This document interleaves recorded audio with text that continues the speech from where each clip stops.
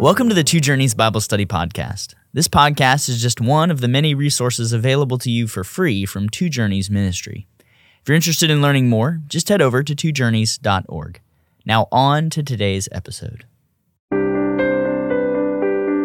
This is episode 50, the final episode in our Acts Bible Study podcast. This episode is entitled Paul's Ministry in Rome Under Guard, where we'll discuss Acts chapter 28, verses 17 through 31. I'm Wes Treadway, and I'm here with Pastor Andy Davis. Andy, what are we going to see in these verses that we're looking at today? You know, what we're going to see is the end of the book of Acts, and we're going to see the culmination of the delivery of the gospel to the Jewish people of Rome. Now, it is interesting that we don't get the consummation of Paul's mission to the Gentiles, which is his proclamation of the gospel to Caesar.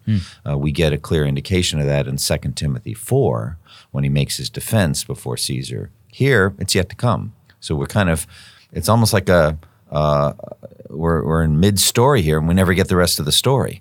So he's in Rome, and the ministry here is to Jews, and the Jews, as always, end up divided. And so we're going to see Paul faithfully delivering the gospel, the kingdom of God, with Jesus as the focus, the fulfillment of prophecy from the law of Moses and from the prophets. And the Jews, some of them believing, but many not believing, and the Jews being divided. And then the warning from Isaiah 6, which is given, I think, 6 times in the New Testament, about being ever hearing but never understanding. And so in a way, it's somewhat of a downer. You would like Paul to deliver the gospel to the Jews and have the Jews turn and believe, but we know that that's not going to happen until the end of the world. And so as Romans 11 makes it clear, it is coming, it just hasn't come yet. So we still get that remnant being saved, and that's encouraging. But still, that's how the book of Acts ends. Well, let me go ahead and read Acts chapter 28, verse 17 through the end of this book. After 3 days, he called together the local leaders of the Jews. And when they had gathered, he said to them, "Brothers, though I had done nothing against our people or the customs of our fathers, yet I was delivered as a prisoner from Jerusalem into the hands of the Romans. When they had examined me, they wished to set me at liberty, because there was no reason for the death penalty in my case. But because the Jews objected, I was compelled to appeal to Caesar, though I had no charge to bring against my nation. For this reason, therefore, I have asked to see you and speak with you, since it is because of the hope of Israel that I am wearing this chain." And they said to him, "We have received no letters from Judea about you, and none of the brothers coming here has reported or spoken any evil about you. But we desire to hear from you what your views are, for with regard to this sect, we know that everywhere it is spoken against." When they had appointed a day for him, they came to him at his lodging in great numbers. From morning till evening he expounded to them, testifying to the kingdom of God and trying to convince them about Jesus both from the law of Moses and from the prophets. And some were convinced by what he said, but others disbelieved. And disagreeing among themselves, they departed after Paul had made one statement: "The Holy Spirit was right in saying to your fathers, through Isaiah the prophet, 'Go to this people and say, you will indeed hear, but never understand, and you will indeed see, but never perceive. For this people's heart has grown dull, and with their ears they can barely hear, and their eyes they have closed, lest they should see with their eyes, and hear with their ears, and understand with their heart, and turn, and I would heal them. Therefore let it be known to you that this salvation of God has been sent to the Gentiles. They will listen.' He lived there 2 whole years at his own expense, and welcomed all who came to him, proclaiming the kingdom of God, and teaching about the Lord Jesus Christ with all boldness and without hindrance." What is Paul's immediate concern as he arrives in Rome? What does he claim in verses 17 through 18? Okay, so he makes this very, very plain in Romans 1:16 and 17. "I'm not ashamed of the gospel, because it is the power of God for the salvation of everyone who believes, first for the Jew, then for the Gentile." And so that is his pattern, his strategy all the time. Whenever he had freedom, which he doesn't have freedom here, but this is his own version of it, to go to the Jews first. He wants to go to his own people. And Romans 9 makes it very, very plain. Why? He has a tremendous heart of compassion for the lost among his people. He has great sorrow and unceasing anguish in his heart for them, and he yearns for them to repent and believe. He's yearning as Jesus weeping over Jerusalem in its unbelief where Jesus said, if only you had recognized the time of God coming to you, namely in me. And so Jesus wept over them, and Paul has his own tears that he sheds for the Jews. But tears aside, just strategically, when he would go to a city, he would go to the Jews first. Well, he can't go to them, so he sends for them, and they come to him. And so I think it's providential that they're willing to come. They had heard somewhat about the gospel. They had heard somewhat about Christ, but they hadn't heard anything negative about Paul. So his reputation's a clean slate with them, but he right away wants to begin sharing the gospel with his people, and he'd like to see them come to faith in Christ. That's his desire. He also wants to establish his innocence. He would like to have some advocates there who can come alongside and say, look, this guy's done nothing wrong. What is Paul careful to clarify in the matter of his appeal to Caesar, and why is he concerned that the Jews know he wasn't there to bring any charges against those who falsely accused him? Yeah, so he says, look, I'm not trying to get our own people in trouble. He understands that the Jews are a persecuted and hated race, subjugated too, and that, as we see plainly in the book of Ezekiel and other places, was a judgment of God on their wickedness and their idolatry. He gave them over to the Gentile overlords.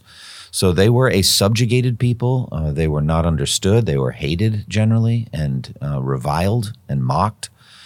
And so the Jewish people in the Roman Empire, they don't need anyone causing trouble. You remember earlier in the book of Acts, the Emperor Claudius had expelled all the Jews from Rome. So here is the Jewish community in Rome, and so they're there on a tenuous beachhead. The next emperor could expel them again. He says, I want you to know I wasn't bringing any charge against my people. I'm not trying to cause trouble for us. But they had no charge against me. I hadn't done anything wrong worthy of death. So he wants to establish his own innocence, but he also doesn't want to cause trouble for the Jews. And so he's very clear about that with these Jewish leaders. In verse 20, Paul returns to a phrase he's used before when he says it's because of the hope of Israel that he's wearing this chain. What does Paul mean by it is because of the hope of Israel that I am wearing this chain? Well, first and foremost, we'd have to say the Messiah, the son of David, the Savior who would come. And so the Jews were waiting for the Savior who would come. You think about Simeon, and that language is used of him. He was waiting for the consolation of Israel. You have all different ways of speaking about it. But ultimately, whatever Jesus came to bring, and what he came to bring was salvation from sin. Sin is the problem. And so the hope of Israel ultimately is the Messiah who will bring salvation. And Jesus greatly expanded what personal eschatology looked like, what individual salvation looked like, full forgiveness of sins, the resurrection from the dead, a world to come. All of those things were developed in the new covenant by Jesus and the apostles. But that's the hope of Israel. It's the Messiah and ultimately the kingdom of God and its full flourishing all over planet Earth. And Paul's also, I think, making clear here that though he is apparently a prisoner of Rome, he is ultimately a prisoner in service to Christ. Mm-hmm. What does the initial response of the Jewish leaders in Rome to Paul show about their attitude toward him and toward Christianity? All right, so first of all, the mechanism. We've not received any letters from the brothers in Judea, and so we have a lot of this kind of thing, and we see it. That's the literary nature of the Jewish people. It comes from the written word of God. There are writing people, and the Romans were too.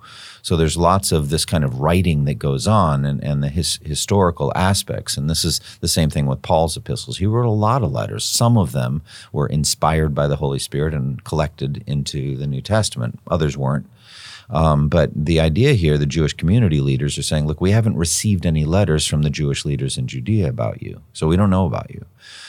We are just so used to a very small planet Earth with instantaneous knowledge of events that happen literally in real time. That's our smartphones and the digital world we live in with satellites and all that kind of thing. They didn't have any such thing. They had letters. And so watch out for this man, Saul of Tarsus, or whatever they would call him. He's has this physical appearance, these mannerisms or this mark on his face, etc. He's a bad guy, etc. He said, look, we haven't gotten any of that. Actually, I haven't heard anything. All right, but I tell you this, we have heard about the way, which is what they probably would have called it, or about this sect, they call it, and people are speaking against it. So Paul is set up almost in an adversarial sense, and he's got to kind of win back the day from these Jews. Why do you think so many people were talking against this sect? Well, it happened in Jesus' lifetime. We have the very clear evidence of it in John chapter 9. You remember how the man born blind was healed, hauled up in front of the tribunal. They're grilling him. They bring in the parents, and the parents were afraid to say anything, one way or the other. Ask him. He's of age. They said it because they were afraid, because the Jews, Jewish leaders, had already decided that if anyone claimed that Jesus was the Messiah, they would be put out of the synagogue. Well, it says it right there. There's the official ruling. This is even before he died. And his death was complete confirmation that they were right, because he died under the curse of God. So there's zero chance in their mind that he was the son of David. Zero chance he's the Messiah. No way he's bringing in, a worldwide Jewish kingdom of glory when he's dying on a tree. So completely vindicated as far as they were concerned. And so they had ruled against Jesus, and now along comes this sect in his name, a despised, condemned criminal, and they're saying he's not just the Messiah, not just the son of David, but the son of God. You can see why. If you don't believe, if you don't have a heart of faith, it's just like Isaiah said very plainly in Isaiah 53:1, Lord, who has believed our message, and to whom has the arm of the Lord been revealed? If God's arm isn't revealed to you, you will not believe this message. It's incredible. It's literally incredible. It cannot be believed. And so that's why everyone was speaking against this sect. Also, it's just evidence of God's judgment on the Jews. He will judge them and condemn them through their unbelief. They are going to be condemned to hell if they don't repent of that. And the hardening of heart, similar to Pharaoh, like in Romans 9, it acts itself out or works its way out in their reaction to Jesus and the gospel. They will not believe. And so you see this also in John's gospel. You always see a division. Every time Jesus acts, people are divided. Some are saying, no one ever spoke like this man. Others like, no, he's possessed by the devil. So you see division all the time. And it's very sad, but that's what's going on. And in verse 22, we also get this sense that they're still measured in their response. For though this is spoken against everywhere, they are interested to hear Paul's views on these things. So they appoint a time for Paul to share with them what he believes. Yeah, and let me say something. This reminds me very much of Acts 17 and Mars Hill, the Areopagus. It's like, let's bring him in and hear him, and those were pagan philosophers. And it's the same kind of thing. All right, we'll give you a hearing. So you have an opportunity to give us what your views are. And Paul made the most of it. How long did Paul spend in persuading the Jews that Jesus was the Christ? And what scriptures do you think Paul used to persuade them? So all day long, from morning till evening. He's there for hours. Reminds me also of Eutychus that fell out of the upper room, when Paul talks on and on and on. There's a lot he could say. And, anybody who has read the book of Romans and read through it carefully with a knowledgeable mind, you understand, Paul could say, I could go into great detail on these things. Let me explain what I just meant. By the fact that everyone who was baptized into Christ Jesus was baptized into his death. Well, what do you mean by that, Paul? Well, let me explain. How long would that take? Just hours, and that's Romans. Paul here isn't giving them Romans. Probably there's some overlap. But what he is doing is he's doing apologetics. He's proving that Jesus is the Christ from the Old Testament scriptures. Jesus said, Moses wrote about me. Okay, Jesus started that whole instruction of the 40 days between his resurrection and his ascension to heaven. But even before that, he's already saying, as Moses lifted up the serpent in the wilderness, so the Son of Man must be lifted up, that whoever believes in him should not perish but have eternal life. So there's that bronze serpent, the scapegoat, the hands laid on the scapegoat, the confession of Israel's sins onto his head, and he's taken away. Behold the Lamb of God who takes away the sins of the world, John the Baptist said. They understood that language. The animal sacrificial system. God will provide a ram or the lamb, and the ram in the thicket, Abraham's son, Isaac. It's like, where do we even start? So you just walk through from maybe even from the serpent in the garden. He will crush your head and you'll bruise his heel. Maybe you started there and just walking through all of the prophecies. Now, I've isolated in my own teaching ministry, I think 5 critical Old Testament prophecies of Jesus, the best and the brightest of them. And so what would they be? I don't know what order we take it in. Maybe Isaiah 7, the virgin will be with child, the incarnation, but even better perhaps is Psalm 110.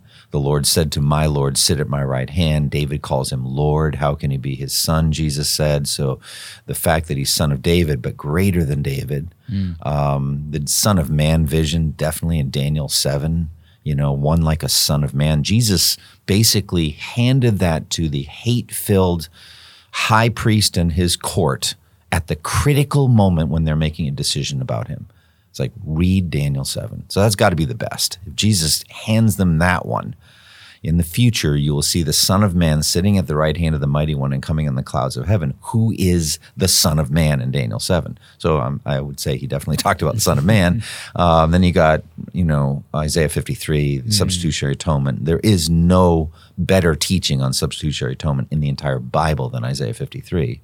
Then you've got, of course, Psalm 16, the resurrection, and how could I miss Psalm 22? They've pierced my hands and my feet, the crucifixion. So I didn't do it in order. So birth, identity, death on the cross, reason for the death. So let's get it in order. Isaiah 7 is the virgin will be with child. So Psalm 110 is David's greater son. And then substitutionary atonement in Isaiah 53, the manner of his death, pierced and lifted up. My God, why have you forsaken me? Psalm 22. Bodily resurrection from the dead. You'll not let your Holy One see decay. So that's Psalm 16. And then ultimate glory with the nations worshiping him, Daniel 7. So how about that? Fantastic. And how long would it take to walk through those in detail and explain them? You could easily see going through. But what else is there? Jesus said manna, the true bread from heaven is me. So, there's details all over the place. The more you look, the more you can find them. There's just so many evidences and so many little details. So I don't know what he went through. So I would say all those big ones, but smaller ones as well. Andy, it really is powerful. You've mentioned again and again Luke's attention to detail, and I couldn't help but think back to the end of the Gospel of Luke, where we also hear that Jesus, speaking to these disciples on the way, said, "These are my words that I spoke to you while I was still with you, that everything written about me in the law of Moses and the prophets and the Psalms must be fulfilled." And then again here it just speaks of the law of Moses and the prophets. So both Jesus and Paul are reaching back to what the Jews held dear, right? The scriptures, and saying all of these point to Jesus. Yeah, it's beautiful. How does verse 24, following right on the heels of this, sum up the ministry of both Jesus and Paul to the Jews? It's division. Some believe, some don't. Paul says in Romans 11, so too at the present time there's a remnant chosen by grace. And so the some that believed are the remnant chosen by grace. The rest are hardened, Paul says, Romans 9 through 11. And so there's division. Do not think that I came to bring peace, Jesus said. I did not come to bring peace, but I came to bring a sword. For I've come to turn a man against his father, a daughter against her mother, a daughter-in-law against her mother-in-law. A man's enemies will be the members of his own household. Now in Paul's case, his own race. They're his enemies. They were Jews, and they hated him. Just like they hated Jesus. If the head of the house has been called Beelzebub, how much more the members of his household? So it's division. It's division. And so fundamentally, we have to accept the twofold division of the entire human race. Sheep and goats, wheat and weeds, good fish and bad fish, elect and reprobate. It's just biblically true. And we see it acted out so clearly in John's gospel. Again and again, a division. Isaiah 6, which he's about to quote, we'll walk through it, Predict it. You're going to be hearing but not understanding. You're going to be seeing but not perceiving. It's going to be right there in front of you, and you're not going to believe it. So verse 24 just gives us a strong indication of the division among the Jews, and it's going to extend to the Gentiles too. The Gentiles will listen, Paul says, but they're not all going to believe. And so the Gentiles are divided into the same two categories, believers and unbelievers. You mentioned a moment ago that Isaiah 6, this passage here, is quoted multiple times in the New Testament. Why does Paul quote it here in his final statement to the Jews? It really is a prophetic warning. The prophets were God's messengers, God's mouthpieces. All right, Moses gave the law. The prophets were his prosecuting attorneys, his DAs to some degree. And they came in pressing the words of the law and the penalties of the law. I mean, you look at the quintessential prophet, because of the Mount of Transfiguration, you got to think it's Elijah. The quintessential prophet said, there will be neither rain nor dew except at my word. And then he walks away. Why did he do that? Well, because that was a covenant curse. The sky will be like bronze and the ground beneath you iron, or opposite in the book of Deuteronomy, it's one of the curses. And so the prophets were God's spokesman. And they came and they pressed the claims of the law on the Jewish people. And the ultimate warning here is, Isaiah is sent. Whom shall I send? Who will go for us? Here am I, send me. All right? Well, here's your message. Go tell this people, be ever hearing, but never understanding. Be ever seeing, but never perceiving. So what is this ever hearing? Well, Paul talks about it in 2 Corinthians 3. Everywhere that Moses has read, a veil goes over the hearts of the Jewish people, and they don't see the glory of God in Christ. Just like there was a veil over Moses' face when he went up on the mountain, came down, or went into the tent of meeting and came out, and his face was shining, and they were afraid, the fading glory of the old covenant. And so the Jewish people, the unbelieving Jewish people, just cannot see the light of the glory of God in the face of Christ. They don't see it. And so Isaiah 6 is the clear warning about that. Jesus quoted it in terms of why he spoke in parables. It was an act of judgment that they were hearing but never understanding, and seeing but never perceiving. And so I think we've marveled, haven't we? We've had Jewish friends, unbelieving Jewish friends. We think, I'm going to read them Isaiah 53. That'll do it. I mean, how could they miss it? You read it, and it's like, they don't see it. They think it's Israel, though that makes no sense exegetically. For the transgressions of my people, he was crushed, Isaiah said. Who is his people? It's Jews. All right. Okay, got that. So then who's the he that was crushed for the transgression of my people? It just doesn't fit. But they're saying it's the Jewish nation. It's because there's this hardness on them and et cetera. So be ever hearing but never understanding. Conversely, Jesus said, blessed are your eyes because they see, and your ears because they hear. Wes, if we see Christ in the text of Scripture and we hear God speaking to us, the words of God through the Scripture, then we're blessed. Yeah, and only by the grace of God can we do that. You think of the power of the Spirit to open the blind eyes so that we might see God's glory in the face of Jesus Christ. What's the significance of verse 28 in the ministry of Paul and the history of the church? Paul is the apostle to the Gentiles. He does do to the Jew first, but his ministry is to the Gentiles. And he says they're going to listen. And wow, do they listen.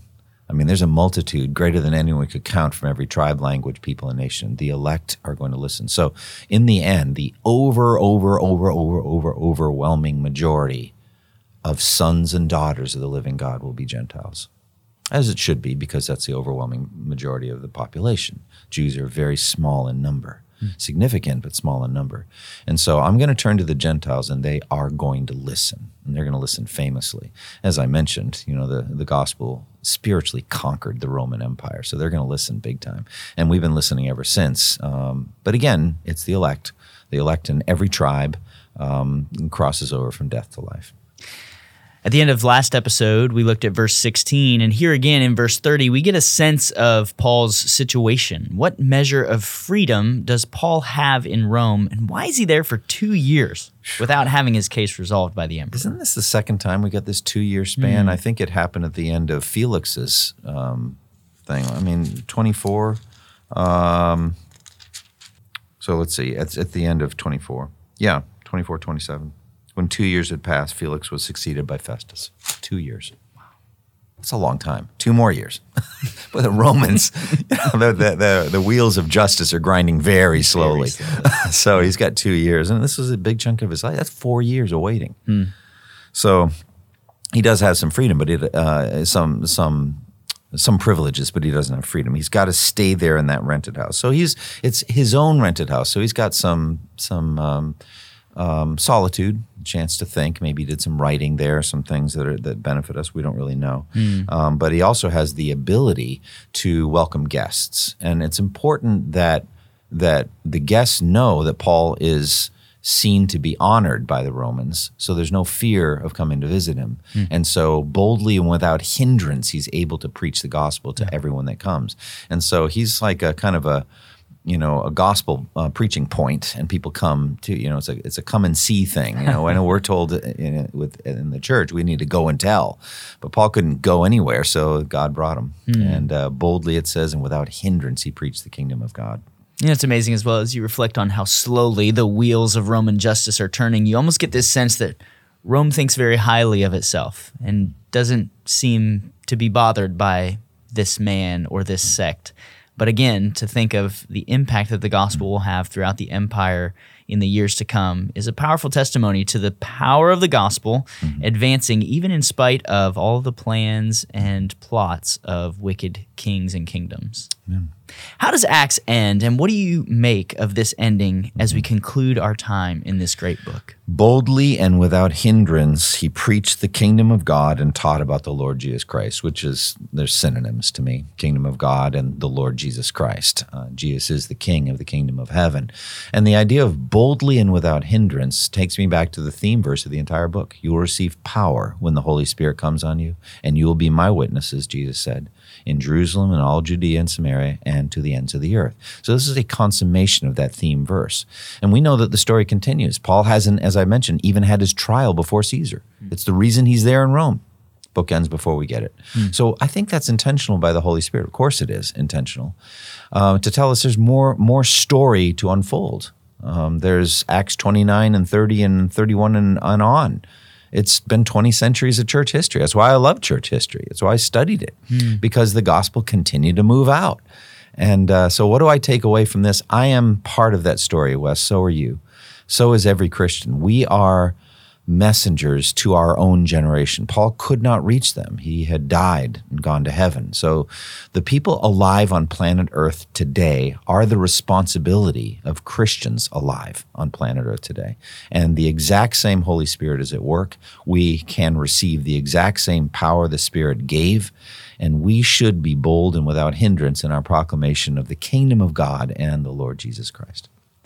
Well, this has been the final episode in our Acts Bible Study podcast. We want to invite you to join us next time as we embark on a journey through Paul's first letter to the Corinthians. Thank you for listening to the Two Journeys podcast, and may the grace of our Lord Jesus Christ be with you all.